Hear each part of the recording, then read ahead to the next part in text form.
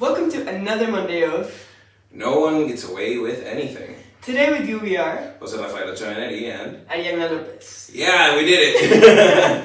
Well, today's a very special episode and we're going to be introducing something we like to call ordinary role models. This is going to be a new section of our podcast. Yeah.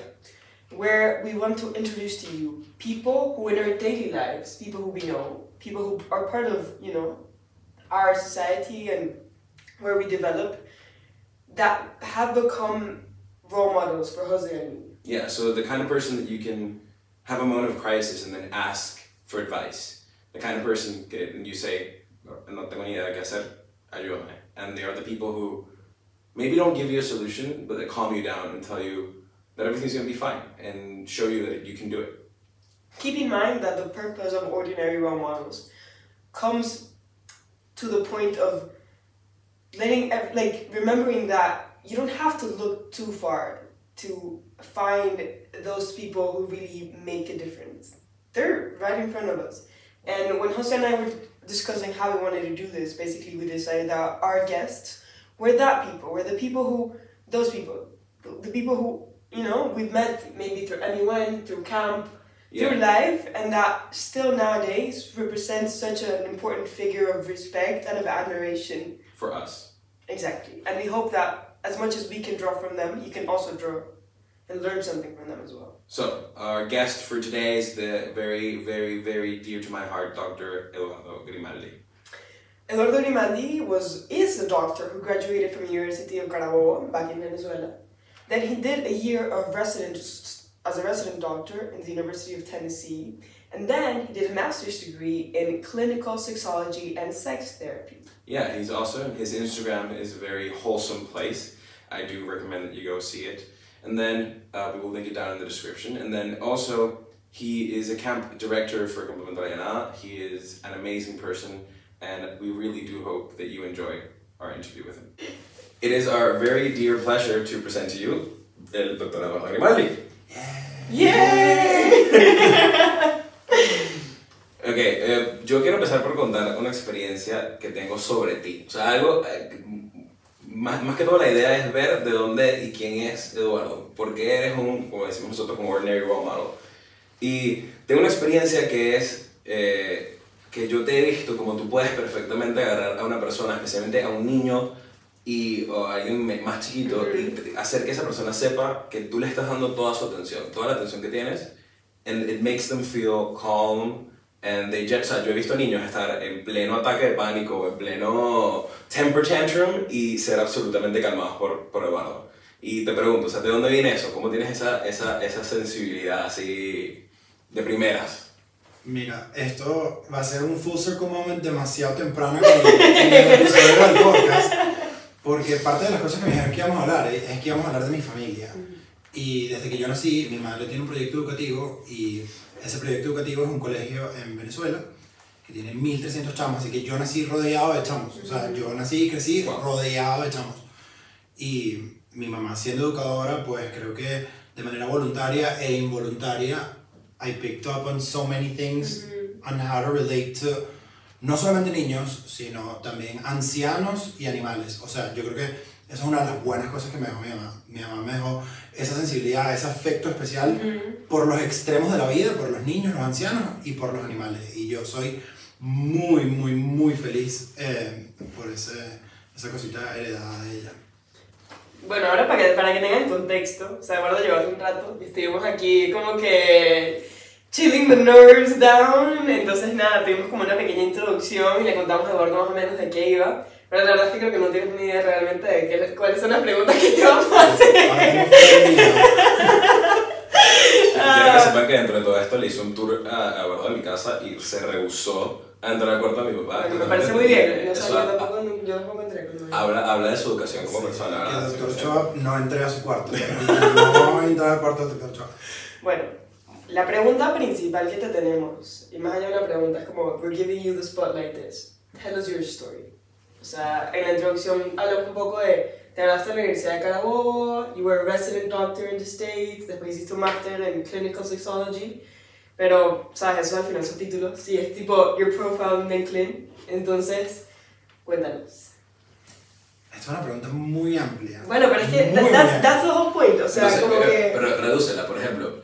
Cuéntanos tu experiencia favorita que dices, esto es demasiado yo. Algo que te haya pasado en la vida que tú dices, por ejemplo, a mí me pasa, y cuento la mía, esos momentos que estoy en el metro y logro leerme un capítulo, justo terminar el capítulo, cuando se abren las puertas de la parada que me toca salir, es demasiado yo y me encanta, es una experiencia que me pasa. Todos los terapistas tomando nota y que, ok, sí, cortas ahí,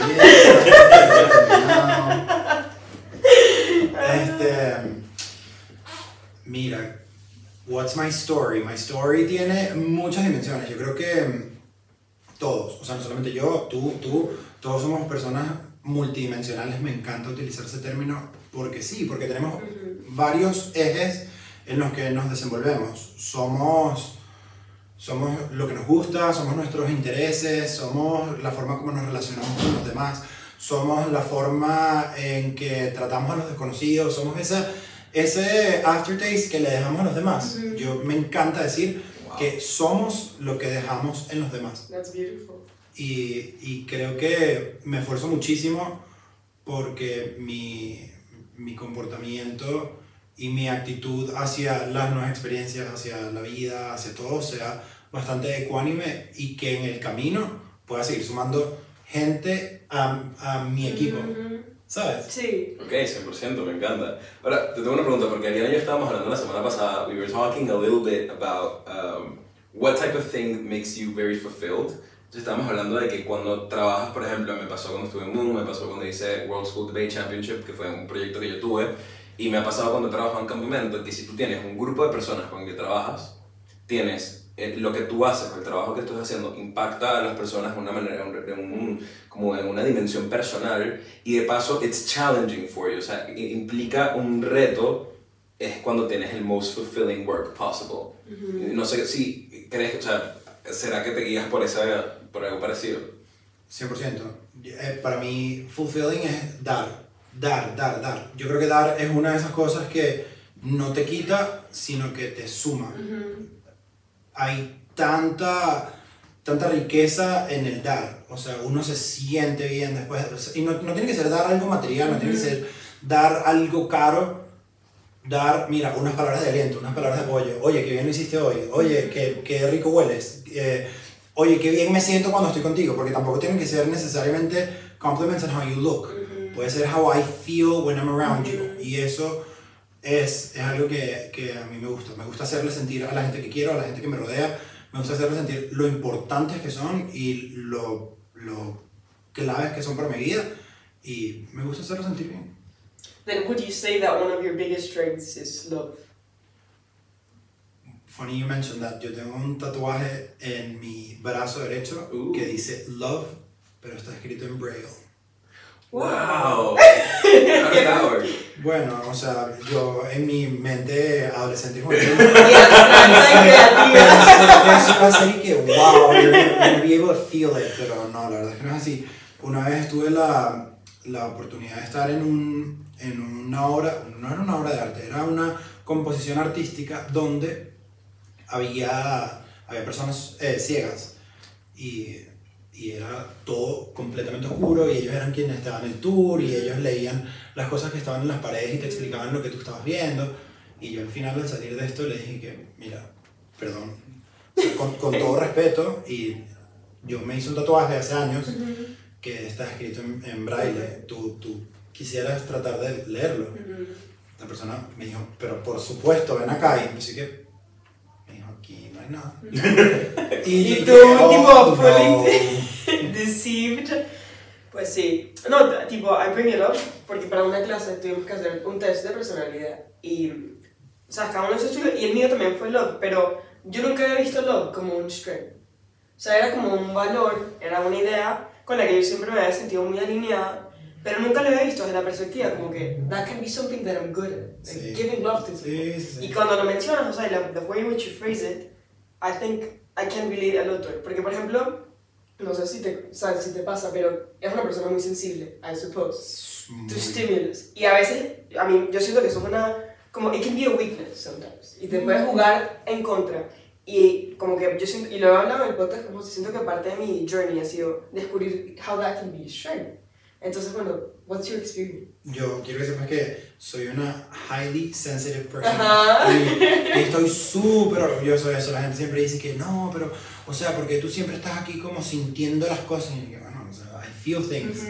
Y no es como que I feel things como psíquico, que I perceive things. No, sencillamente estoy muy in touch con un concepto en ciencia que se llama interocepción, que es cómo se siente mi cuerpo en este momento. Intersectionality. ¿No? Sí, cómo se siente mi cuerpo en este momento. Me siento bien, me siento tranquilo, me siento relajado, me siento a gusto, me siento en confianza. Y yo escucho mucho eso y me dejo llevar muchísimo por eso. Si estoy a gusto y si estoy en confianza, voy a ser mi yo más auténtico. Si hay algo que no me convence, no me termina de convencer la forma como tú te estás vinculando conmigo, si no me termina de convencer la forma como tú te estás refiriendo a alguien o la forma como tú estás hablando de alguien que no está, ahí no me vas a tener. No me vas a tener y no me vas a encontrar y no voy a ser mi yo más auténtico porque sé que tú no estás siendo tu yo más auténtico y no me da ganas de abrirme. ¿Y sientes que has descubierto tu yo más auténtico? Mira, yo quiero decir que sí. Que sí. Y estamos, ojo, y con esto no quiero decir que aquí se acaba la búsqueda. Estamos siempre en constante aprendizaje de todo, de nuevos conceptos, de nuevas emociones, nuevos sentimientos, nuevas experiencias, nuevos viajes, nuevos retos laborales, profesionales, emocionales, físicos. Y ahorita estoy tranquilo con quién soy y dónde estoy, que me costó mucho llegar aquí. Ya vamos a meter más cucharadas en este tema, eso. Pero ahorita, en este momento, ya puedo decir que me encuentro en Madrid y estoy súper bien. Al principio detestaba estar aquí. Tienes algo en común con Ariana. Ariana, Sí. Su primer año en Madrid no le gustó para nada. O sea, más allá de que no me haya gustado, era que yo estaba en Venezuela muy feliz. O sea, yo estaba cómoda, pues. Vivía con mis papás y yo tengo una relación bellísima con mi familia. Ya había empezado en la metro, tenía carro. O sea, de verdad, había empezado muy bien. Entonces, como que ya mi vida universitaria en Caracas tenía una forma que me estaba gustando. Y yo siempre he tenido como que, bueno, ¿qué pasa si me voy? ¿Qué pasa si me voy? ¿Qué pasa si me voy? Y unas vacaciones, o sea, abril, yo me vine en junio. Dije, ¿sabes qué? Me voy. Apliqué, beca, no sé qué. Y mi papá era como que, ¿pero para qué te vas a ir y tal? ¿Por qué te vas a ir? No. O sea, él como que siempre me dijo, si te vas a ir, I'm gonna support, pero I wouldn't like you to leave. Y yo siempre tengo, o sea, eso como que in the back of my head. Y cuando yo me vine para acá, era siempre como que, did I make the right decision? Como que, am I in the right place? No me gustaba estar sola, o sea, eso es algo que genuinamente detestaba, porque era lo que le estoy diciendo a José. Amo. Contending with myself. Pero ahorita este año puedo pasar todo el día en mi casa sola. Solo. Y sin el teléfono, sin tener que escuchar un That's the podcast. mark of a healthy everyday person. life. Eso, Being able to be alone. cuando tú aprendes a estar solo contigo mismo y enfrentarte con todos tus monstruos y tus demonios y entender que ese eres tú. That's you, con todas tus luces y tus sombras, con lo bonito, con lo feo, con lo bueno, con lo malo. No necesariamente tiene que ser cosas súper polarizadas como las estoy poniendo, pero con lo que te gusta, con lo que te gusta muchísimo, con lo que te gusta más o menos, con lo que te gusta un poquito menos, con lo que no te gusta nada. Y entender que tú eres mucho más que todo eso, que tú eres sencillamente una suma de cosas. Eres la carrera que escogiste, eres los centavos que le dejaste al homeless person en la calle porque sí, porque te nació, eres el regalo que le compraste a tu amigo cuando ibas en la tienda porque te recordó a esa persona. Muchas cosas. Cuando tú logras integrar todo eso y entender que no eres una sola cosa, sino eres muchas cosas, you're at peace. Pues eso, that's a journey. Y suena muy fácil decirlo aquí, que si en 10 minutos digo, sí, pero... A mí me pasó algo últimamente y es que, hablando de la interseccionalidad, I'm a goalkeeper. Y yo he descubierto, yo tuve una experiencia muy diferente jugando fútbol. Yo jugaba fútbol en el colegio, pero a mí siempre pasé un mal rato en el colegio a nivel de, oye, I always felt either bullied or, you know, coerced o ese tipo de cosas, como que no me sentía nunca muy cómodo. Y ser portero es la posición de más confianza en el fútbol, porque es literalmente el que para el balón. Y una de las cosas que me ha pasado últimamente es que ahora estoy en un equipo y juego los fines de semana y me doy cuenta de que cuando voy a entrar a jugar se siente como un ataque de pánico. O sea, se siente tal cual, o sea, your blood is pumping, sientes que te vas a morir. And you go in there y en algún punto de la historia lo dejas de sentir. Y te das cuenta de que te pueden meter goles, de que lo puedes hacer mal y va a funcionar, pero no quita que la próxima vez cuando voy a jugar otra vez, pero me siguen trayendo esos sentimientos, pero at some point it also feels like, lo que dices tú es como que you're constantly battling those demons y diciendo como que, I'm bigger than that, I can do it. Puedo, a pesar de que esto me da miedo, lo que yo he dicho varias veces en el podcast, it doesn't become less scary, you become more brave. And as a therapist, what do you... O sea, como que ¿cómo abordarías o cómo abordas esa situación de disconformidad, sabes? ¿Con respecto a qué? Con respecto a situaciones que te hacen como contend with the parts of yourself que no te encantan. Ok, bueno, aquí voy a citar a una persona súper querida que también es terapista, es psicóloga y es increíble persona. Ella es Stephanie Essenfeld y ella tiene como un don de gente hiper especial. Parte de lo que ella enseña en sus cursos, porque ella da cursos online, es acerca de la aceptación radical. Y la aceptación radical es ver las cosas tal cual son. No tal cual soy yo, sino tal cual es la cosa. Porque tendemos muchísimo a ponerle el tinte desde mi óptica. Es casi imposible no hacerlo, pero si logramos abstraer y ver la situación como es la situación, y no desde lo que yo estoy sintiendo, desde lo que yo estoy viendo, sino desde lo que la situación como tal amerita, pues vamos a ser mucho más felices con ese evento en particular. Y no solo la aceptación radical, sino ¿sabes? Take it with a grain of salt. ¿Sabes? Dale suave, no te sobreexijas demasiado, trata de cambiar las cosas que puedes cambiar y que están en tu control de cambiar.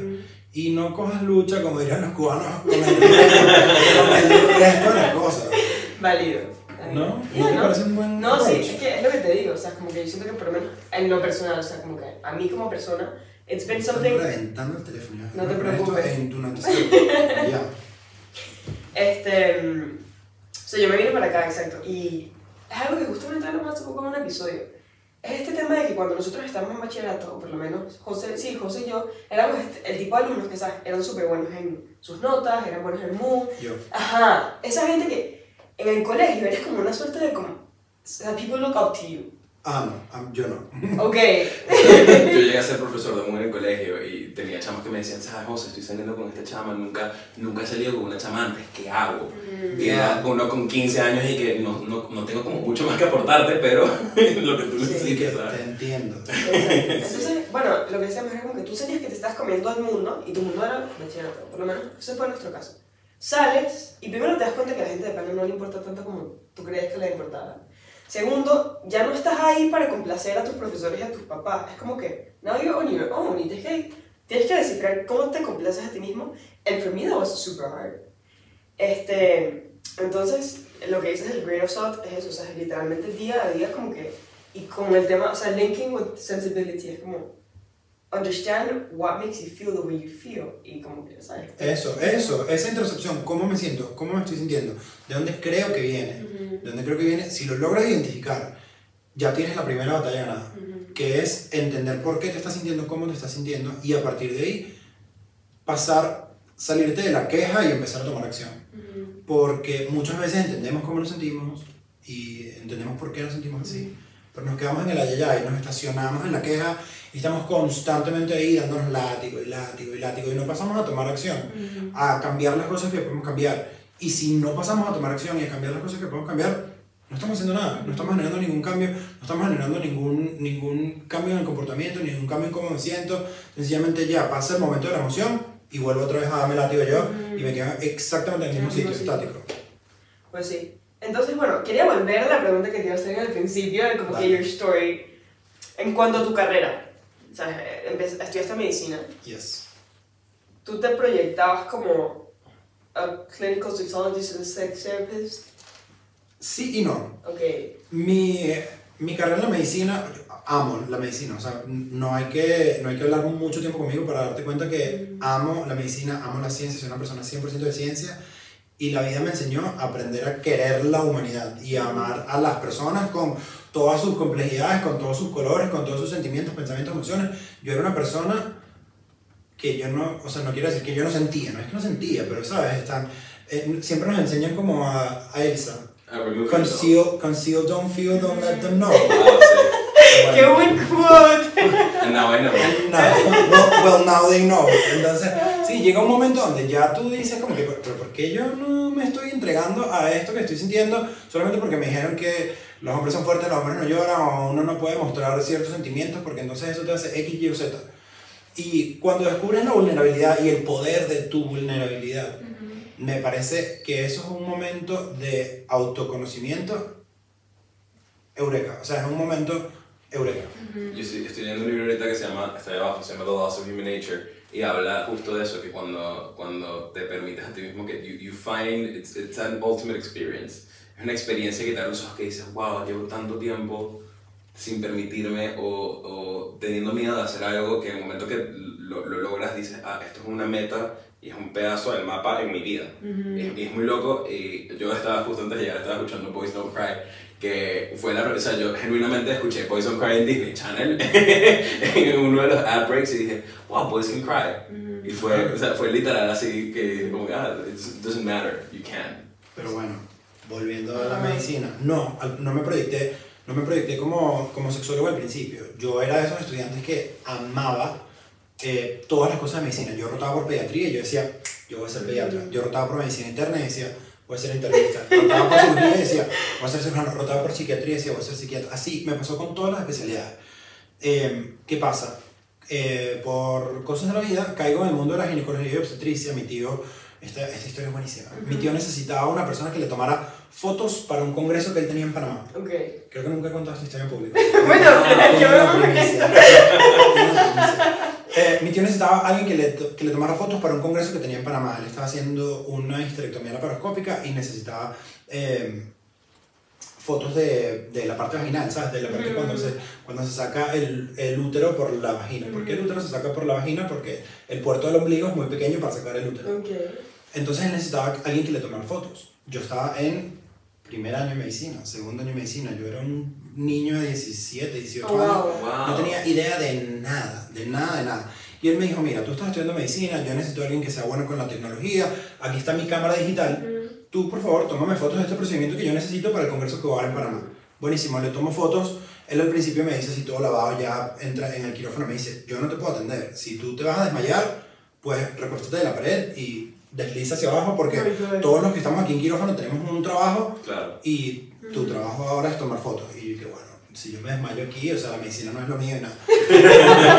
Lo vi trabajar. Así como on the spot, y que nadie te puede atender, tú tienes que...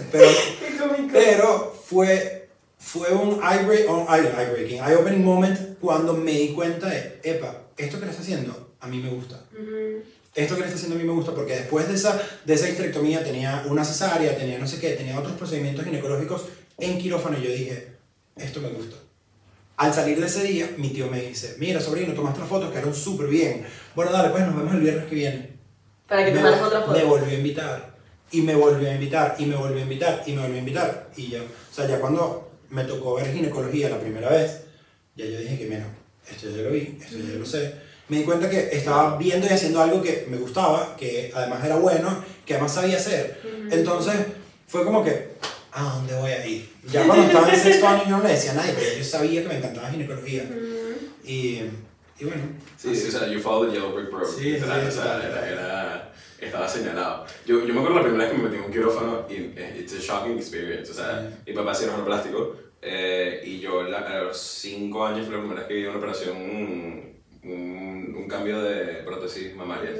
Y la ¿A los verdad, 5? Sí, tenía 5 años más o menos, estaba road tripping con mi papá por Venezuela y me tocó ir a una operación, pues, y yo dije, buenísimo, me acuerdo que yo estaba jugando. Típicas cosas que Cosas hacen que niños pasan de los 5 años. hijos de médicos. Típicas cosas que hacen los niños de 5 años. Nosotros, todos los hermanos, hablando de familia, todos los hermanos descubrimos que nosotros jugábamos con las prótesis. Ah, tú me contabas esto. Todos jugamos con las prótesis, todos teníamos prótesis en nuestro cuarto y jugábamos Ay, con las Dios mío, prótesis. pero qué cómico. A eso voy, yo creo que en mi familia, por ejemplo, nosotros todos jugamos con prótesis, pero ninguno de nosotros era cirujano. Entonces, ¿de dónde saliste tú? O sea, ¿cómo saliste de educador a médico? Mi papá es ingeniero, mi mamá es educadora y aquí salió este doctor. O sea, mi hermano mayor es ingeniero, luego vine yo que soy médico y luego mi hermano menor es economista y tal. Y tal. Y tal. ¿Qué pizza y tal? Economista y tal, perdón los economistas y tal, pero no son ustedes, soy yo. Yo no entiendo nada de finanzas, nada de economía. Entonces para mí todo eso es como un Y área tal. gris. Toda la gente que hace economía, toda la gente que hace contaduría pública, toda la gente que hace administración de empresas, todo eso yo lo englobo en economía y tal. Totalmente válido. O sea, Qué buen concepto. O sea, Sí. Economía y tal, economía y tal. Pues sí, entonces, háblanos de la sexología. O sea, como, ¿qué es la sexología? Empezando por ahí. Ok. ¿Técnico o de la calle? Para ti, o sea, para nosotros, tipo, Ok, gente que ok, necesita ok. entender. No tan técnico, técnico pero no tan técnico. Mira, la sexología es una ciencia. Voy a empezar por ahí porque hay muchísima gente y muchísimos charlatanes en redes sociales que se consideran sexólogos o divulgadores sexuales, pero la sexología se estudia. Okay. Entonces, empezando por ahí, es una rama de la ciencia que estudia al ser humano y sus ganas de vincularse sexualmente con otros seres humanos. O sea, sus ganas. Sí, su interés de vincularse sexualmente con otros seres humanos. La sexología no solamente incluye el acto sexual como tal, sino cómo entendemos los humanos el sexo. Cómo entendemos lo que es el deseo, lo que es la excitación, lo que es el orgasmo, lo que son nuestros cuerpos, cómo nos vinculamos con las personas de nuestro mismo sexo y del sexo opuesto, ¿ok? Cuál es nuestra expresión sexual y nuestra expresión de género, por qué nos vestimos como nos vestimos, por qué nos gusta lo que nos gusta. Todo eso trata de entender la sexología, y eso es parte de lo que es la sexualidad. La sexualidad son todas estas áreas que he mencionado: pareja, sexo, vestimenta, vínculos afectivos y románticos con personas de tu mismo sexo, del otro sexo, de todos los sexos o de ninguno, porque existen personas asexuales. ¿Y por qué? Tratamos de llegar al por qué, tratamos de entendernos y llegar al por qué. Y ahora, terapista sexual. ¿Cuál es tu trabajo? Mi trabajo como terapista sexual es darle una solución a los problemas sexuales de las personas. Por ejemplo, me cuesta muchísimo llegar al orgasmo. Por ejemplo, tengo erecciones que no son suficientemente fuertes o duraderas para una relación sexual. Por ejemplo, me da demasiada angustia, miedo, ansiedad vincularme sexualmente con alguien, encontrarme en ese momento donde tengo que vincularme con alguien y prefiero evitarlo por la angustia que me genera. Okay. Por ejemplo, estoy sintiendo atracción sexual y o romántica por personas de mi mismo sexo, y esto, según lo que a mí me enseñaron, esto no está bien. Todo eso se encarga un sexólogo. O sea, es bien como... Es bien broad. Sí, it's broad. Bien complejo, pero al final todo está relacionado. Todo está relacionado, sí, con herramientas de comunicación, con herramientas psicológicas y con herramientas, basadas en conceptos médicos. De eso se trata la terapia sexual, de darle una solución o ponerle un fin a una queja sexual de una persona. ¿Y cuánto tiempo llevas trabajando como terapista sexual? O sea, ¿desde qué? Empecé en el 2019 la maestría y empecé a trabajar en el 2021. Ok. Y, o sea, sabiendo que tienes una... No sé, desde mi punto de vista, o sea, quizás estoy diciendo una cosa totalmente errónea, pero siento que tienes una profesión que ahorita es como bien... O sea, no conozco muchos terapistas sexuales. O sea, eres el primer terapista sexual que conozco. Y quizás, aunque estamos en una era como woke and everything, creo que sí estás en una posición que puede generar un poco como que rejection de algunas personas, como que lo que haces. Por supuesto, por supuesto. How do you deal with that? Y, o sea, ¿cómo ves tú a las personas que más bien te ven desde esa perspectiva? ¿Sabes? Ya. Yo le digo a todo el mundo, no tienes, la gente tiene una percepción de los sexólogos que nos guindamos por los candelabros cuando tenemos sexo y que somos una gente demasiado salvaje, y eso no necesariamente es la realidad. La realidad es que nosotros tenemos herramientas y recursos que hemos aprendido con los textos y con tu experiencia clínica para ayudar a las demás personas. Pero eso no significa que lo viste todo, que lo probaste todo y que lo sabes todo. Es como un médico, ¿sabes? El médico estudia y el médico después ve pacientes y ve casos y aprende en base a lo que leyó, lo que estudió y en base a su experiencia clínica. Eso no significa que el médico le dio apendicitis, le dio peritonitis, le dio un infarto, claro, para saber del infarto. Entonces, sí, en el tema de la sexualidad genera muchísimo rechazo porque todavía es muy tabú, porque todavía hay gente que no entiende los conceptos básicos de sexualidad y cree que muchas de estas cosas son por elección. Y no. ¿Cuál es tu color favorito? Azul. ¿Por qué? Exactamente. Lo mismo pasa, por ejemplo, con la orientación sexual. Sí, la orientación sexual no se elige, uno no elige la orientación sexual. Sencillamente es. ¿Y por qué es? Bueno, hay factores biológicos, hay factores hormonales, hay factores ambientales que hacen que las personas sientan atracción por X o Y persona o sexo. Ok, bueno, ya que entraste en el tema, ¿cuál ha sido tu experiencia desde esa perspectiva? O sea, ¿cómo ha sido tu journey en el tema de tu orientación sexual? Have you always known, como que tu familia, tus amigos, tú Estás contigo? entrando en deep waters. Bueno, o sea, que ya no parece ni un Me encanta. Y me da curiosidad, porque al final, o sea, en Caracas yo, bueno, de mis mejores amigos, o sea, como que también son gays, y o sea, pero es que los amo, pues, de mis mejores amigos. Y para mí siempre ha sido como que, ¿sabes? I would never see them differently, y sobre todo aquí en España, también hay muchísima gente en mi clase, y en Caracas no lo veía tanto. Pero, sí, o sea, cuéntanos tu experiencia. Ok, bueno, lo sé desde que me acuerdo, básicamente, desde que tengo memoria, siempre me he sentido diferente, siempre ha sido un tema constante como que, epa, a lo mejor puede que esto sea así, puede que yo sea gay. ¿Qué pasa? Cuando vives en una sociedad que te dicen que a los hombres les gustan las mujeres, que los hombres tienen que son más machos y son más válidos cuando tienen más mujeres y que a los hombres no les gustan los hombres porque entonces eso es de... ¿Puedo decir más palabras? Sí, adelante. Porque eso es de maricos. Perdón. Tu cerebro te quiere proteger de esto, tu cerebro te quiere proteger y dice, no, eso no es aquí, guárdalo, empaquétalo en un lugar ahí donde no haya acceso para eso. Pero ¿qué pasa? Sigues creciendo y those feelings don't go away. Y te das cuenta, mira, ¿sabes qué? Sí, pues sí me gusta. Llega un momento donde tú dices, yo soy mucho más que solamente mi orientación sexual. Y a mí me gusta lo que me gusta, no sé por qué me gusta lo que me gusta, pero sencillamente me gusta. Y las personas que me quieran me van a querer independientemente si me gusta esto o no. Y bueno, llega un momento donde te armas de suficiente coraje y valentía y te conoces suficiente y se lo dices a tu familia. Y hay familias que lo toman muy bien, hay familias que lo toman muy mal. En el caso de mi familia al principio fue un shock y fue todo fue un turmoil gigante. Después mi familia se dio cuenta que yo seguía siendo la misma persona y como que estuvieron más disponibles para hablar del tema.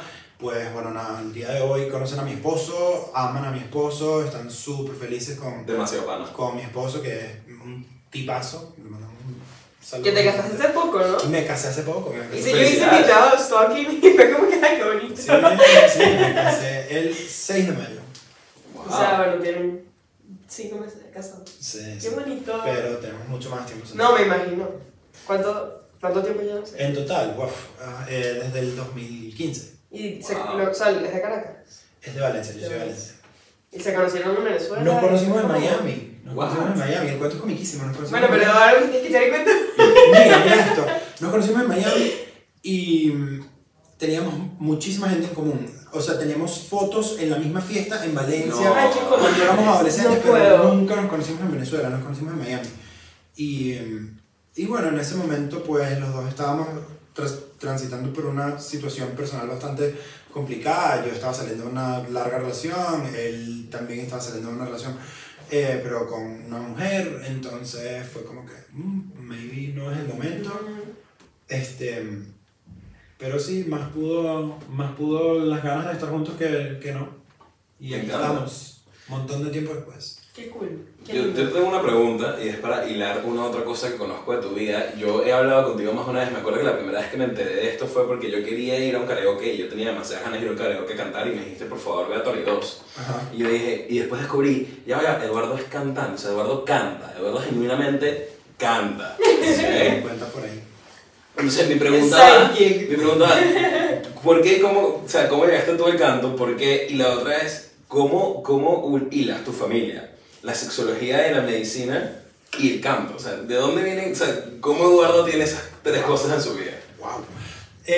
La primera persona que se dio cuenta que podía cantar es una persona que ya falleció, a quien quiero muchísimo, muchísimo, muchísimo, fueron unos cantantes cubanos que fueron a mi casa, que mi papá llegó a darle una serenata a mi mamá. No vale. O sea, mi papá contrató a una pareja de cubanos que estaban en Valencia, Venezuela, para que le diera una serenata a mi mamá porque ellos estaban de aniversario.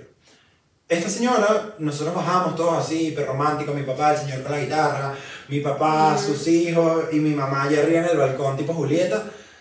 Y esta señora dijo, bueno, ¿y ahora quién le va a cantar a su mamá? Y todos dije que no vale nadie. Y ella cantó una canción que yo me sabía. Y bueno, aparentemente ella terminó ahí y le dijo a mi papá, este niño, yo tenía 8 años por ahí, 9, este niño tiene que estar en clases de música, porque este niño es afinado y este niño puede llegar a cantar. Bueno, a partir de ahí, evidentemente, esa pareja de cubanos iban a todas las fiestas de nuestra casa, cantaban en las fiestas y me ponían a cantar a mí, me ponían a cantar a mí, me ponían a cantar a mí. Y bueno, a partir de ahí... ¡Qué loco! No sabía que eso venía, qué buena historia. Sí, sí, sí. Me encanta. Después vi clases de música en el colegio, o sea, como en high school estuve en clases de música, me metí en el coro del colegio, y después, cuando estaba en medicina, ya cantaba en eventos, pues cantaba en matrimonios, fiestas, cantábamos en una discoteca todos los jueves. Mis profesores sabían esto y los días que tenía guardia los jueves me dejaban llegar tarde a la guardia. O sea, mi guardia empezaba a las 7 de la noche y terminaba a las 7 de la mañana. Yo terminaba de cantar a las 11. Ellos me dejaban llegar después de las 11 para que yo pudiera cantar y... ¡Wow! Y tengo, a ver, o sea, supongo que para ti cantar era algo que te gustaba, ¿no? Me encanta todavía. ¿Tú sentías o sientes que el cantar para ti es un refugio? 100%. Sabiendo, porque el otro día estaba escuchando un podcast también, era con John Legend, y él decía que cuando había muchas cosas pasando en su vida, él siempre se refugiaba en cantar. Y una de las cosas que decía era como, en los niños es importante crear cosas que te den confianza. O sea, a pesar de que tú puedes haber tenido como que mucho turmoil en tu cabeza, sobre todo cuando eres chiquito, quizás el haber sentido que eras bueno cantando, o que era algo que te hacía sentir bien, al final, no sé si te da razón, pero te da como cierto valor, ¿sabes? Te hacía sentir como que, ¿sabes? I'm very worthy of a lot because, you know, ¿sabes? Tengo esto que ofrecer. Sí, tengo ese talento. Mira, sí, a lo mejor cuando era chiquito y en high school, sabes que todo el mundo quiere ser el más cool de la cuadra y tal, y cantar en high school no eres el más cool de la cuadra. No eres el más cool de la cuadra a menos que tengas una guitarra y toques que si canciones de, no sé, música ligera, exacto, Morat, ahora, o Sin Bandera y cantas bien. Pero yo no tocaba guitarra y yo cantaba canciones que un niño no canta, que cuando estás en el coro las escogen tus profesores de música, no las escoges tú. Entonces en ese momento no era cool, pero después para mí sí fue muy cool, porque conseguí un profesor de canto increíble con quien sus alumnos teníamos una muy buena relación. Él tenía como muestras académicas de canto y tal, y mira, ¿sabes? Ahí conseguí como un clancito de gente más cool que ya tenía más tiempo cantando, eran como contemporáneos conmigo en Valencia y cantaban súper bien. Y ahí sí fue cuando empecé a refugiarme en la música y decir como que mira, ¿sabes? Esto para mí es catártico, esto para mí es como, no sé, alguna gente encuentra soltura y libertad en sentarse a escribir, a alguna gente le gusta pintar, a alguna gente le gusta salir a correr, bless their hearts. We would all wish to be you. Sí, sí. A mí me gusta cantar, me gusta cantar y bueno, sí, pues canté en discotecas, después canté en Tártara, ahorita estoy cantando con Tártara otra vez después de tanto tiempo y lo extrañaba un montón. ¿Qué significa cantar en Tártara? Cantar en Tártara significa, Tártara es una banda venezolana, una banda de covers venezolanos que toca en fiestas, eventos, tal, y son fantásticos. O sea, yo nada más los he visto en video, pero son fantásticos. Es música de todo tipo. O sea, tú vas a una fiesta y si estamos cantando nosotros, júralo que todo el mundo va a estar parado bailando. O sea, y tú bailas, así. Claro. Bailas de todo, bailas merengue, bachata. O sea, bailo hasta el mapalé. Tú me pones el mapalé y yo voy a bailar el mapalé. Yo estaba, tipo, en tu Instagram tenías un caption que decía como que si canto en tu boda, o como que te monto el show o te monto el momento cuchi. O sea, como que los pongo todos a bailar o los pongo todos a llorar. Sí. Sí. Bueno, y eso también tiene que ver con lo que hablamos antes de la sensibilidad, ¿sabes? Sí, manejar las emociones. Ajá, 100%. y que manejas las tuyas y manejas la de los demás también. Sí. O sea, puedo crear... O sea, me he dado cuenta que puedo generar un ambiente donde la gente se sienta cómoda expresando su emoción. Ya su emoción sea bailar en la fiesta y darle hasta abajo, o sea, mira, estoy aquí en esta misa porque me ha tocado cantar misas donde las emociones están ahí a flor de piel. No sé cómo estamos en este podcast con el tema de la religión. No importa. Como quieras. No, bueno, exacto, me ha tocado cantar misas y la gente está muy sensible y que tú puedas con tu voz y con lo que tu voz genera en los demás, hacerlos que ellos puedan drenar y expresar sus emociones, me parece súper lindo. Sí, 100%. Pero a ver, no es algo que solo haces con la música, o sea, esa es tu profesión. Al final, como que generar un espacio. Sí, pero... It's a full circle. Sí, no, wow, Sí, no sí. lo había visto así. Se lo trazó, pues. Es que lo estás diciendo, y antes de que dijeras que era cantar, era como que I thought you were gonna say que era terapia, o sea, que tú generabas un espacio en el que la gente se sentía seguro. Yo puedo certificar que en sus otras profesionalidades en las que yo he trabajado con él, pasa exactamente lo mismo. Es que I can feel it, o sea, genuinamente como que I can feel, o sea, y al final siento que es una persona, eso, que ha pasado por mucho en el tú, dentro, ¿no? Y al final eso te hace como, quizás te da las ganas de hacer que las personas que están pasando por algo similar, como que tell them, you know, everything's gonna be alright and I'm here for you. Y mi terapista me decía eso, amamos la terapia, en este podcast Amamos la terapia. Amamos la terapia. Recomendamos la terapia casi en todos los Recomendamos la terapia. Y que Rosa... ¿Tú vas a terapia? Sí, claro, Rosa, mi terapista, si me estás viendo, te mando un beso, te quiero. Por favor, Mi terapista me dijo, mira, cuando tú te enfrentes al mundo laboral, ya cuando salgas como terapeuta sexual, te vas a dar cuenta que muchos de los pacientes que te van a llegar van a estar atravesando situaciones que ya tú has superado con éxito.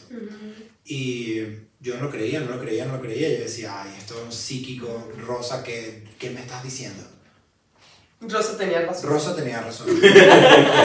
Rosa siempre tiene razón. Rosa es la vida. Mira, me di cuenta que un montón de mis primeros pacientes, todos estaban cuestionándose su sexualidad, estaban cuestionándose su orientación sexual y no se sentían suficientemente cómodos como para decírselo a nadie más que no fuera mi persona. Entonces fue como que, mira, I've been here, I've been through this, let's talk it out. Yo tengo una pregunta que va un poco por el tema. Estoy sudando aquí. Wow, Dios. No, Te puedes quitar la chaqueta si sí, Te puedo botar el micrófono. Sí, este podcast ahora se va a poner a valer. Para ver lo siguiente, por favor, métanse en OnlyFans, gracias. El Patreon. Te voy a hacer una pregunta porque es algo que me ha pasado unas 3 o 4 veces en la vida y es una experiencia que me imagino que tú tienes mucho más a menudo que yo, por ser sexólogo, pero que he tenido la experiencia de que alguien me ha dicho, no tengo más nadie a quien decirle esto, soy gay. O sea, y me ha pasado profesionalmente, me ha pasado siendo amigo de la persona, me ha pasado siendo incluso familia de la persona y es genuinamente, o sea, ¿cómo llevas esa situación siendo tú la persona que le cuentan? Lo llevas con muchísima gracia, lo llevas con muchísima humanidad. Lo único que tienes que hacer es pensar en la persona, en cuáles son sus necesidades. Y no tienes que ofrecer absolutamente nada, no tienes que ofrecer ninguna respuesta mágica, ninguna respuesta milagrosa, porque probablemente no tienes la respuesta. Pero esa persona lo que quiere es ser escuchado, es ser entendido y ser amado. Y con que tú le digas, mira, ¿sabes qué? No sé qué decirte, pero estoy aquí para ti. And we'll figure this out. Y le des un abrazo, that's it, done deal. Sí, bueno, me han dicho que mis abrazos son mágicos en ese sentido, así que estoy de acuerdo, un abrazo nunca cae mal en ese sentido. Un abrazo nunca cae mal, a menos que bueno, a la persona no le guste el contacto físico y esté visiblemente incómoda, ya uno sabe que bueno. Yo siempre pregunto, abrazo ¿cómo quieres un abrazo? Eso, está bien si te abrazo, te puedo abrazar, Ajá. pero ¿sabes qué he descubierto? La manito en hombro, ¿sabes? Como que va todo bien, es muy amigable, no es tan invasivo. Y la gente lo Lo toma es bien bien, recibido, sí. sí, es bien recibido manito en hombro y que... Me gusta, buen tip. Yo... Es que, bueno, Adelante. José tiene esta cosa que es como, y creo que tú también la tienes, que la gente, they open up very easily to him. Y él también como que he reads people very easily. O sea, creo que tiene que ver un poco con la sensibilidad, ¿no? Sí. Me pasa en los aviones. Yo vuelo Dios siempre mío. con mi perro. Mi perro está certificado como Emotion Support Dog y siempre tiene un chaleco que dice que Emotion Support Dog, do not pet. La gente se nos acerca a los dos y empieza que... De verdad. Y yo que ya me van a hablar. Ya me van a hablar. Qué bueno, sabes que mi segundo hijo, y uno ya le hace la historia completa, el árbol familiar de la persona. Porque sí, es verdad, me pasa esto que a ti. O sea, la gente ve algo en mi cara que invita a la conversación. Y I'm fine with it. Ya yo, I've come to terms with it. ¿Sabes? Ya yo lo acepto, I embrace it. A menos que tenga una necesidad fisiológica demasiado intensa, como por ejemplo, tengo demasiado sueño, tengo demasiada hambre, tengo demasiado calor. El calor es mi peor enemigo, o sea, es mi archienemigo. Yo sudar, si estuviera aquí sudando, estaría completamente incómodo. Sí, no, te llega como a pensar como desesperadamente. Incómodo, exacto. A menos que yo tenga una necesidad así muy intensa, yo le voy a hablar a esa persona. Hola, ¿cómo estás? Fíjate que yo dejé de hacerlo por mucho tiempo. O sea, yo tenía, mis amigos me dicen, o sea, mis amigos hoy en día, mi grupo de amigos me dice, oye, tú no estás en el grupo si José en algún momento de la vida no te ha dicho algo súper psicoanalizado de algo que te da como en el clavo, tipo, wow, esto es algo que en verdad es parte de mí. Y yo llevo 1 año y medio más o menos que no lo hacía. Y últimamente hemos tenido gente nueva en el grupo y se lo hice y me acordé por qué paré de hacerlo. Y no es como que cerrarte la sensibilidad, yo sigo sintiendo lo mismo y sigo llevando a cabo el, coño, me siento que no estás bien, si quieres hablar con alguien estoy acá. Pero yo dejé de decirle a la persona, siento que te pasa esto, porque empatizas a un nivel que tú sientes su dolor. Yeah. Y es tan heavy, o sea, me acuerdo perfecto del, wow, si yo estuviese sintiendo, mi mente funcionaría de la manera que funciona la tuya. Yo estaría tan desesperado, tan triste, o sea, te da muchísimo respeto por la persona porque dices, wow, veo a una persona alegre, funcional, que se mueve, que hace, pero al mismo tiempo dices, me siento muy identificado con la persona que está ahí, que también es un niñito herido que no sabe qué hacer. Yeah. Y es difícil, o sea, genuinamente es heavy. Y ojito con esa transferencia, porque al final ese dolor es suyo. 100%. Ese dolor es de esa persona. Que tú te metas aquí a sentir este dolor y tal y cual, y te llegue a afectar a ti and it gets to you, ya eso tampoco es un healthy boundary. Es que, Exacto. bueno, mi mamá siempre, yo cuando hago eso, mis amigos cercanos y tal, tenemos esta cosa y empatizas mucho. Y personas sensibles, como que la gente te cuenta tus problemas y tal, y terminas hasta cierto punto sintiendo un poco de lo que ellos sienten. O sea, bueno, con las limitaciones de tus experiencias y todo. Pero sí me pasaba mucho antes que cuando mis amigos cercanos sobre todo me contaban problemas, yo terminaba sintiéndome mal. ¿Sabes? Como que yo terminaba cargada de esas cosas. Entonces tú que, ¿sabes? Tú te dedicas a escuchar a la gente y a los problemas que tienen en la cabeza. ¿Cómo te mantienes tú alejado cuando al mismo tiempo tienes que empatizar? Porque al final yo entiendo que o sea, es que hay un libro que habla de esto, o sea, este dolor no es mío. Yo sé que ese dolor no es mío y que yo estoy ahí para ayudar y para hacer sentir mejor, ¿sabes? Para escuchar, para sanar, para curar, ¿sabes? Son palabras que se utilizan muchísimo en la medicina, en la terapia, en la psicología, pero sí, o sea, uno está ahí para escuchar, para prestar tu mano, pero tú no tienes que vivir esa emoción. Esa emoción es de yo puedo generar empatía sin necesidad de sentirme igual como te sientes tú. Eso no es sano, eso no está bien, eso no es un hábito adaptativo para ti, no te va a llevar nada bueno a la larga.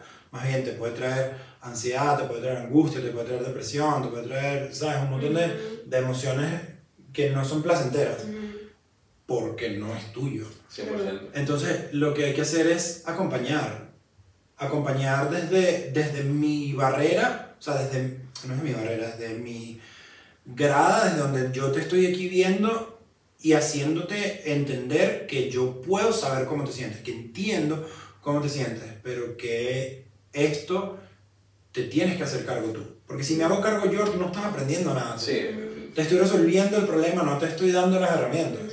Y de eso se trata la terapia. La terapia se trata de dar un enfoque para la persona que está tan sumergida en este torbellino, en este ciclo, en este bucle de problema, que no ve la solución. Y tú lo que estás haciendo es prestando un par de oídos para poder analizar lo que me estás contando, lo que me estás diciendo, lo que estás sintiendo, y darte, a partir de aquí, recursos de cómo se puede salir de aquí. Pero yo no voy a salir de aquí por ti.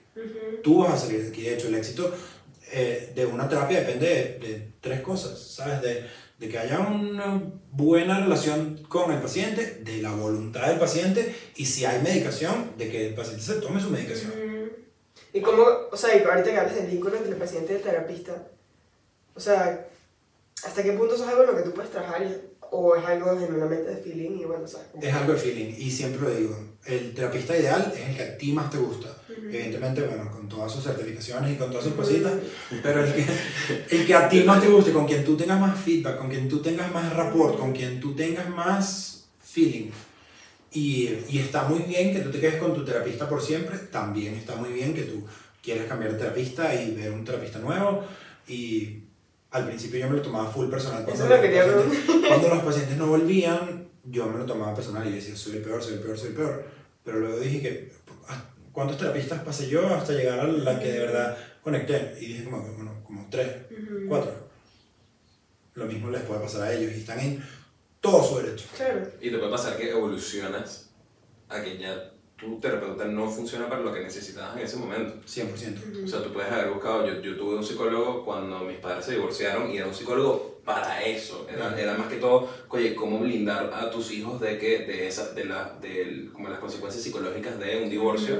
Y hoy en día yo no buscaría a la misma psicóloga porque ella está especializada en eso. Entonces, creo que también es absolutamente normal. Yo busqué psicóloga, llevaba años buscando una psicóloga y encontré una psicóloga el martes.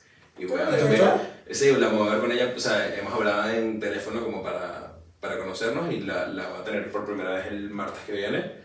Y me encanta, o sea, estoy Dos cruzados. in love, sí, ¿no? ¿Y tú, are you only like sex therapist o también eres terapista en general?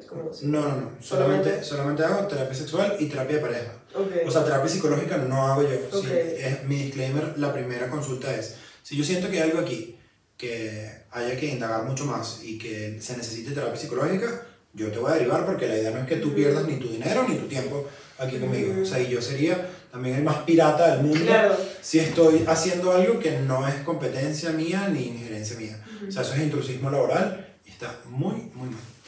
Y bueno, no sé si te puedo preguntar esto. Puedes preguntar lo que quieras.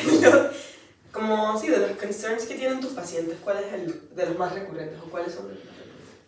Ya no estoy montado en la ola de pacientes jóvenes que están cuestionando su sexualidad. Ahorita estoy en la ola de pacientes jóvenes con problemas de erección. ¿De verdad? Sí, la ansiedad de desempeño es real.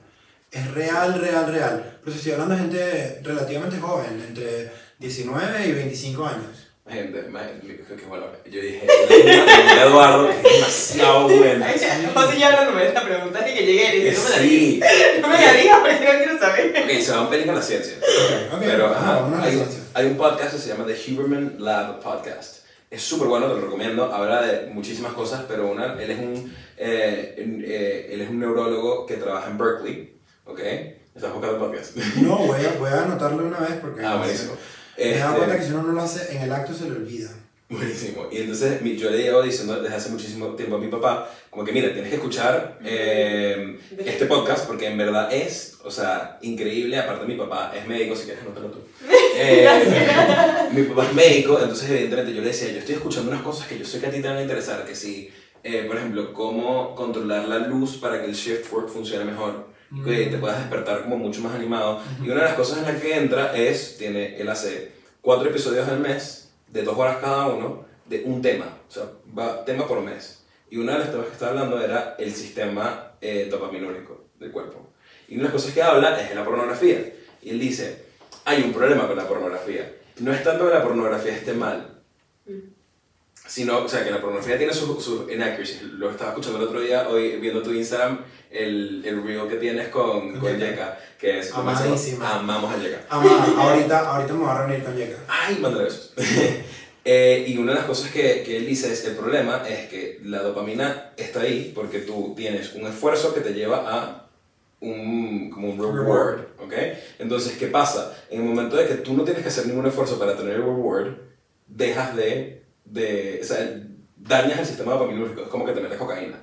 O sea, básicamente te das un chute. Y una de las cosas que él dice es, no sé si me lo dijo él o estaba en los comentarios, y aquí viene la pregunta, si tú te pones una barrera a la masturbación, una barrera superable, es decir, si yo voy a masturbarme necesito hacer 15 sentadillas, o necesito hacer 10 planchas, te pones un reto físico real entre tú y la masturbación o ver porno, etc., no sanarías ese tema dopaminúrgico en vez de hacerte tanto daño. Es que el problema es con la pornografía, no necesariamente con la masturbación. Ok. Entonces, partiendo de ahí, o sea, la masturbación es completamente healthy. La única instancia donde yo diría que sí se está tornando un problema es cuando es una conducta compulsiva, cuando estoy huyendo de algo en específico y utilizo la masturbación como puente para no hacer esta cosa. O cuando está afectando otras áreas de mi vida. Dejo de ir al trabajo por masturbarme, dejo de tener eventos sociales por masturbarme, prefiero masturbarme que ir a comer, prefiero masturbarme que estar en un encuentro sexual. En ese momento sí puede ser un problema la masturbación. De resto, la masturbación no es un problema, es completamente saludable. Y hoy me escribió una gente de una marca aquí en Madrid que quería hacer una entrevista escrita y parte de las preguntas que tenían era esto, así que mira. Wow, sí. El problema no es, o sea, volviendo a tu pregunta, el problema no es la masturbación, el problema es la pornografía. El problema es el acceso a esas imágenes que son muy potentes, son un estimulante visual muy potente y le quitamos al cerebro el trabajo del erotismo, ¿sabes? No nos erotizamos, no tenemos ese capital erótico, y capital erótico es tener recursos para tú mismo poder erotizarte, poder iniciar un encuentro de autoplacereado. Bueno, y una pregunta, y por lo menos, por ejemplo, la pornografía escrita, o sea, se habla mucho de que el hombre es mucho más visual y la mujer es mucho más, o sea, que ve mucho más porno escrito, entonces, ¿tiene algo que ver? O sea, porno escrito como literatura erótica. Exactamente. La literatura erótica, ojo, aquí hay conflicting ideas con muchos sexólogos. Por ejemplo, Alejandro Villena, psicólogo, sexólogo aquí en Madrid, muy, muy, muy prestigioso. Él tiene una campaña en contra de la pornografía. Okay. Porque dice que la pornografía, en sus estudios, él ha demostrado que la pornografía pues causa adicción, tiene pacientes con adicción a la pornografía y los trata él. Por ejemplo,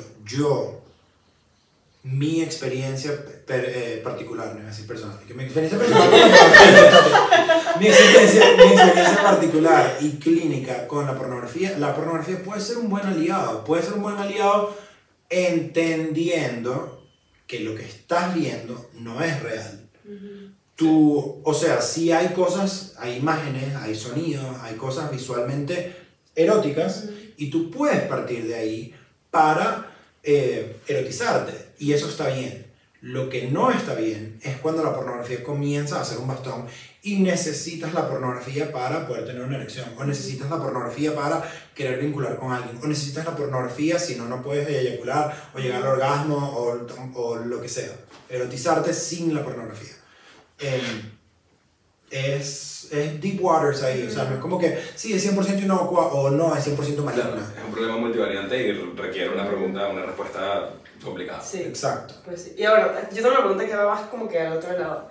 El otro día me estaba conversando con mi novio y él es una persona como súper extrovertida y súper abierta y a él, o sea, el tema del sexo en verdad cero tabú para él. Y yo, o sea, no es que sea tabú para mí, pero es algo que hablo usualmente con la gente, o sea, yo lo hablo con él. Como que I talk about sex with the person I have sex with, o sea, así. Imagínate yo que hablo de sexo con todo el mundo. Bueno, exacto. Y algo que como que that we talk about often, he's like, but you don't talk about sex with like anybody else. Y yo, bueno, o sea, como some of my close friends, but something very specific. Y we have like this debate and like this conflicting perspective on like, o sea, como que tienes que hablar de sexo o es saludable hablar de sexo con gente más allá de tu pareja. Como, is it good to have a different intake o es como algo bastante personal? What do you think? No sé si ya usé este quote en esta entrevista, pero o sea, yo lo que digo es de la moda lo que te acomoda. You don't have to do anything you don't want to do. At the same time, me parece, o sea, mi investigación. Ya no sé cómo se habla, muchachos. Ya, no importa. Ya se me olvidó. A mí se me olvidó escribir en español. Porque yo estoy haciendo... me parece importante que te preguntes y te cuestiones por qué no hablo de sexo con los demás. Me da vergüenza, me enseñaron que está mal. ¿Cómo me siento cuando tengo que hablar de sexo con alguien que no necesariamente es el objeto de mi deseo? ¿Sí? Porque una conversación de sexo puede ser esto, aquí estamos hablando de sexo y aquí nada lo estamos llevando al campo personal, estamos sencillamente hablando del sexo como un hecho fisiológico y humano. ¿sí? Tú puedes tener estas conversaciones con el resto de tus amigos, incluso puedes llevar estas conversaciones un poco más profundas sin que necesariamente sea algo que te erotice, algo vulgar o lo que sea. Tú puedes hablar de tu experiencia con tus amigos, if it's something you're interested in, pero no es algo que tienes que hacer. Entiendo. Y también, oye, yo por ejemplo, me pasa más o menos lo mismo. Yo hoy en día, I don't talk about sex with anybody except my partner. Y por lo menos creo que también lo que dice él, o sea, también we have a version of what a conversation about sex is, and it's not necessarily what you talk about with your friends. Pero si es verdad que te puede pasar algo que tú dices, oye, esto no me había pasado antes. Claro. ¿A quién le pregunto? Y dices, oye, Eduardo, ¿alguna vez te ha pasado esto? Y fuera de que seas un sexólogo, o sea, de lo personal, y dices, oye, no me ha pasado, debería hablar con un sexólogo. 100%. O capaz te dicen, sí, pero me pasó, mira, la primera vez que yo hice esto, me pasó esto. 100%. Tienes un fresh set of eyes ahí y un fresh set of ears para escucharte, y no necesariamente la conversación tiene que ser una conversación donde haya algún trasfondo, ¿sabes? Algo allí detrás, donde tú quieras iniciar alguna movida con la otra persona por estar hablando de sexo. Fíjate, tenemos... ¿Cuánto tiempo? 20 minutos hablando de sexo. Exacto. Y... Pues sí. No, es que también, bueno... No. O sea, siento que, por lo menos para mí, I grew up in an environment en el que no se habla de sexo. O sea, en verdad, genuinamente, no. Yeah. Y yo nunca, o sea, I've never been someone who watches porn, pero es porque, o sea, en verdad es algo que no me nace. Eso no me mortifica en lo absoluto, pero sí siento, y también como que I was a late initiator in my sex life, comparado con otras personas que conozco, sobre todo aquí en España. O sea, entonces siento que hay un contraste en la forma en la que la gente en Europa, o quizás la gente en España, como que aborda su sexualidad a como la abordamos nosotros en Venezuela. En Venezuela, por supuesto. mis papás siempre fueron como abiertos con el tema, me dijeron, o sea, como que tienes que tener cuidado, no sé qué y tal. Y mi mamá sí me dijo, o sea, como, bueno, tu primer novio es ginecólogo, ya, haz la pregunta que tengas que hacer. Pero ni con mis amigos tampoco era algo que hablaba muy a menudo. Siento que para mí siempre fue como, that's not something to talk about. Ya, pero es porque nos enseñan desde el miedo del tabú, fíjate, o sea, I picked up on something you said, y es como que, sí, a mí cuando me hablaron de sexo me dijeron, tienes que tener cuidado. Nos enseñan que al sexo hay que tenerle cuidado. Cuando todas las personas que estamos en la faz de la tierra venimos del sexo. Bueno, y como le tienes que tener miedo al béisbol, o sea, te puedes pegar un bate en la cara, me explico. Pero no por eso vas a dejar igual. No, bueno, pero nos enseñan eso, nos enseñan en base al miedo, ¿sabes? Cuidado con una vaina, típico. Cuidado con una vaina cuidado con un embarazo no planificado. Cuidado con una vaina cuidado con una infección de transmisión sexual. Cuidado con una vaina cuidado no seas cis heterosexual. Sí. Mira, eso es cuidado con una vaina. Yo tuve la suerte de tener no solo una mamá y un papá que eran muy abiertos sexualmente, o sea, hablarlo era, tienes una pregunta, dime, no, yo estoy aquí para lo que necesitas hablar, y si no quieres hablarlo también. Y también yo tuve una tía que cuando yo cumplí 15 años me dijo, tú vas a ir al sexólogo, tienes una cita en una semana, pregúntale todas las preguntas que tú quieras hacer, porque tienes 15, no has hablado esto con tu mamá y tu papá, y sé que lo quieres hablar con alguien. Toma, aquí tienes una persona imparcial que está dedicada a esto, que te puede dar las herramientas que tú necesitas. Tía de José, te mandamos un beso.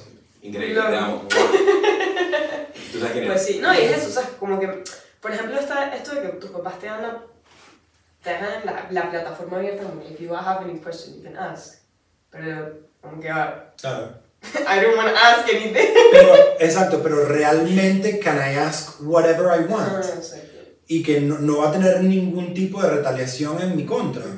O realmente me siento suficientemente cómodo preguntándole a mis padres esto. O sea, a lo largo del tiempo se ha creado esta relación donde yo sienta que mis necesidades son tomadas en cuenta. No necesariamente mis necesidades son tomadas en cuenta, pero lo que voy a decir realmente se va a quedar aquí y no va a traer una cola después y me van a... O sencillamente yo he tomado por contexto que cuando era pequeño y mis papás estaban hablando de sexo y yo llegaba y ellos se callaban y yo, ellos estaban hablando de algo malo. Somos esponjas cuando somos chiquitos. Exacto, entonces no solamente en el contexto familiar, en el contexto social. O sea, somos latinoamericanos, somos una sociedad sumamente machista, somos una sociedad donde sí, es verdad, hay un matriarcado porque las mujeres en Venezuela son las que llevan adelante la familia, ¿sí?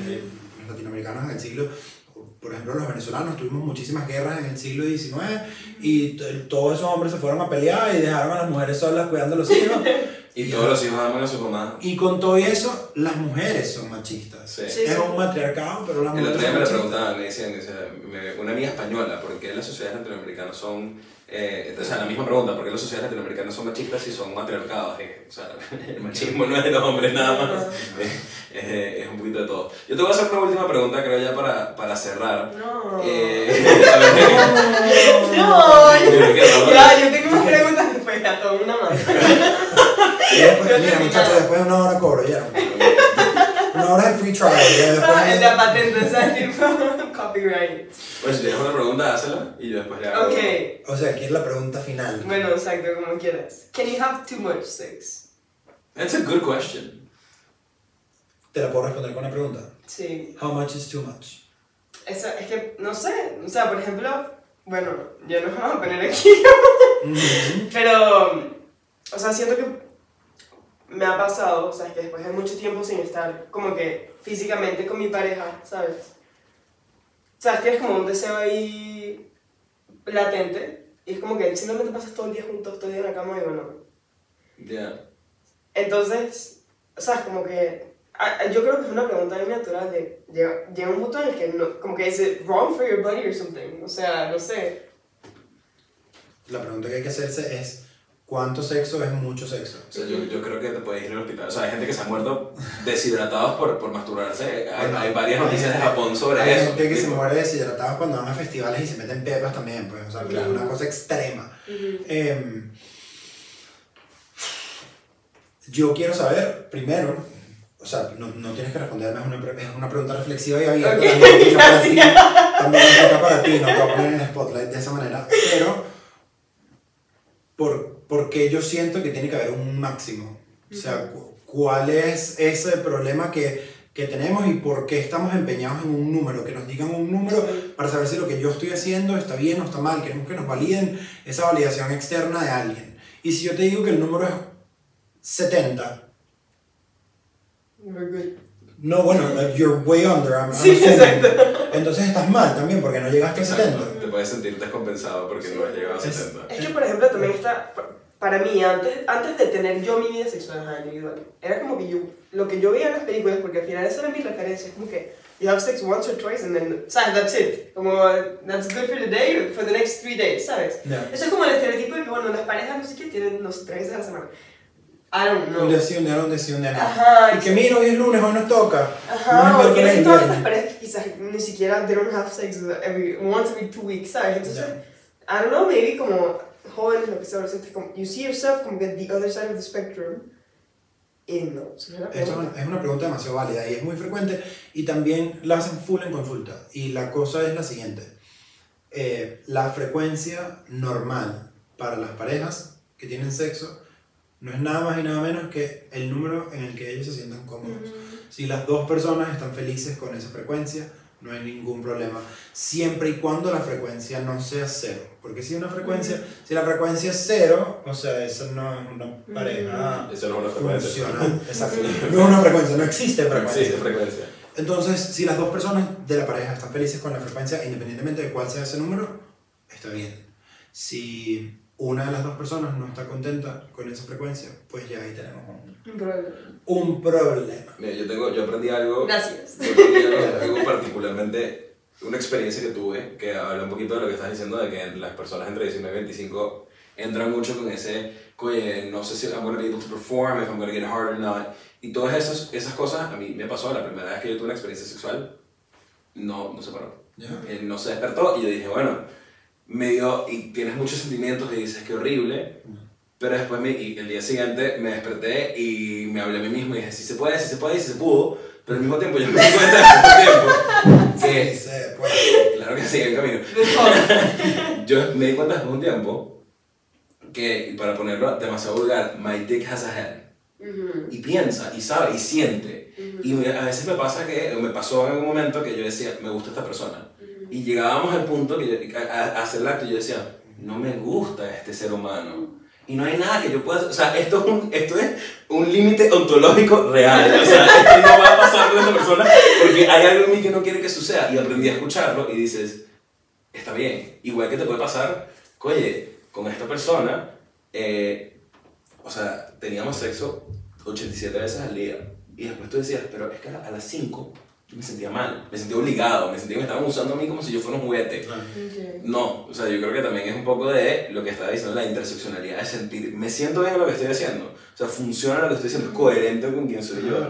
Y tener congruencia entre lo que siento, lo que pienso, lo que digo y lo que hago. O sea, porque si me siento mal con esta persona y ya identifiqué que me siento mal, pero sigo estando aquí, doesn't make any sense, ¿sabes? Entonces, actuar en consecuencia es fundamental. Iba a decir, sí, eso pasa muchísimo, es completamente natural para una persona. Si estás pensando, no estás en el momento, no estás conectando con lo que está pasando. Y tu cuerpo no va a responder. Si tú estás presente y estás conectando con las sensaciones, con los olores, con el tacto, con todo, con la otra persona, va a pasar. Y qué fácil, no solamente para ti, hubiese sido en ese momento decir que, ¿sabes qué? Sencillamente esto no es lo mío, you ostracize, te metes ahí. I'm never gonna have sex again, exactamente, ever. y Sí. ¡pum! Una disfunción sexual. O para la otra persona, o sea, poniéndonos en el lado de tu pareja, que hubiese dicho que es que no soy suficientemente atractiva, no soy guapa, no me quiere, y esto no es lo mío, wow, que mala experiencia, esto no tuvo una erección por mi culpa, porque yo no los... Sí, no, y 100%, creo que lo más difícil para mí fue después, que fue muy cómico, es la razón por la que amo a mi hermano. Mi hermano tiene una manera de hacer que las cosas malas se conviertan en cosas buenas. Y yo le conté a mi hermano se cagó de la risa y me dijo, o sea, no te sientas mal al respecto, pero después no me dejó de joder al respecto. Porque, oye, al final lo tenía en la mente, pero al mismo tiempo ya no era algo tan, oye, tan reprimido. Porque cuando hablamos las cosas las normalizamos, y cuando las normalizamos dejan de tener el peso que tienen dentro de nosotros. Sí, bueno, es que eso, o sea, es tipo, es lo que te comentaba antes. Yo siento que mi novio es una persona muy distinta a mí como personalidad, y también con el tema del sexo siempre fue como muy abierto en todas las cosas. Y yo era todo lo contrario.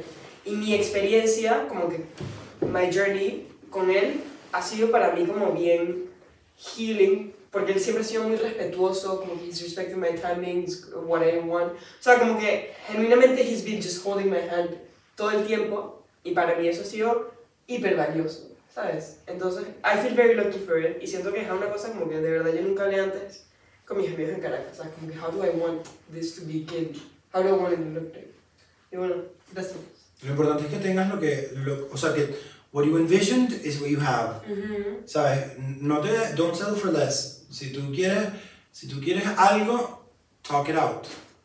Si no quieres algo, talk it out. Yo te tengo, creo que las últimas dos preguntas. Pero no se acaba la pregunta. Me encanta esto aquí, que la última pregunta. Tenemos más despedidas que Ilan. La primera es, ¿cómo te sientes que te vean? Y te aseguro que no soy nada más yo y Ariana ahora, que te ven como un ordinary role model. ¿Cómo crees que se siente eso? Cuando tú me explicaste por qué me habías invitado, primero me sentí súper agradecido y después dije como que yo no creo que yo sea un ordinary role model para nadie. O sea, yo siempre he dicho que, bueno, por lo menos sirvo de mal ejemplo, pero mira, aparentemente también sirvo de mal ejemplo. Tienes por lo menos dos personas. Exacto, por lo menos no solamente sirvo de mal ejemplo, sino también de buen ejemplo. No, gracias. Y en serio les agradezco full que se hayan tomado el tiempo de escribirme, de decirme que querían que estuviera aquí. La conversación me ha parecido deliciosa. Sí, muy buena. Deliciosa. Y la última pregunta que te quiero hacer es, si tuvieses que decir un ordinary role model en tu vida, alguien que le quisieras agradecer y decir, que le muestres el episodio y digas, oye, yo me siento así sobre ti, ¿a quién se lo mandarías? Suena demasiado corny si digo mi mamá. Sí, no, pero está súper bien. Yo también. Yo también se lo mandaría a mi mamá. Para no decir mi mamá, mira, voy a decir a Daniel Franco, mi esposo. ¡Ay, no, qué belleza! No, mira, en serio, Daniel es una persona que me conoce con mis luces y mis sombras, que me ha visto en mi mejor versión y me ha visto en mi peor versión, y sorprendentemente no sé qué demonios ve él en mí, que sigue aquí y you put a ring on it. y we're going strong, y me parece genial que yo de repente haya dicho que, mira, ¿sabes qué? Yo quiero compartir mi vida con alguien como tú. Y él ha dicho, ¿sabes qué? Yo también.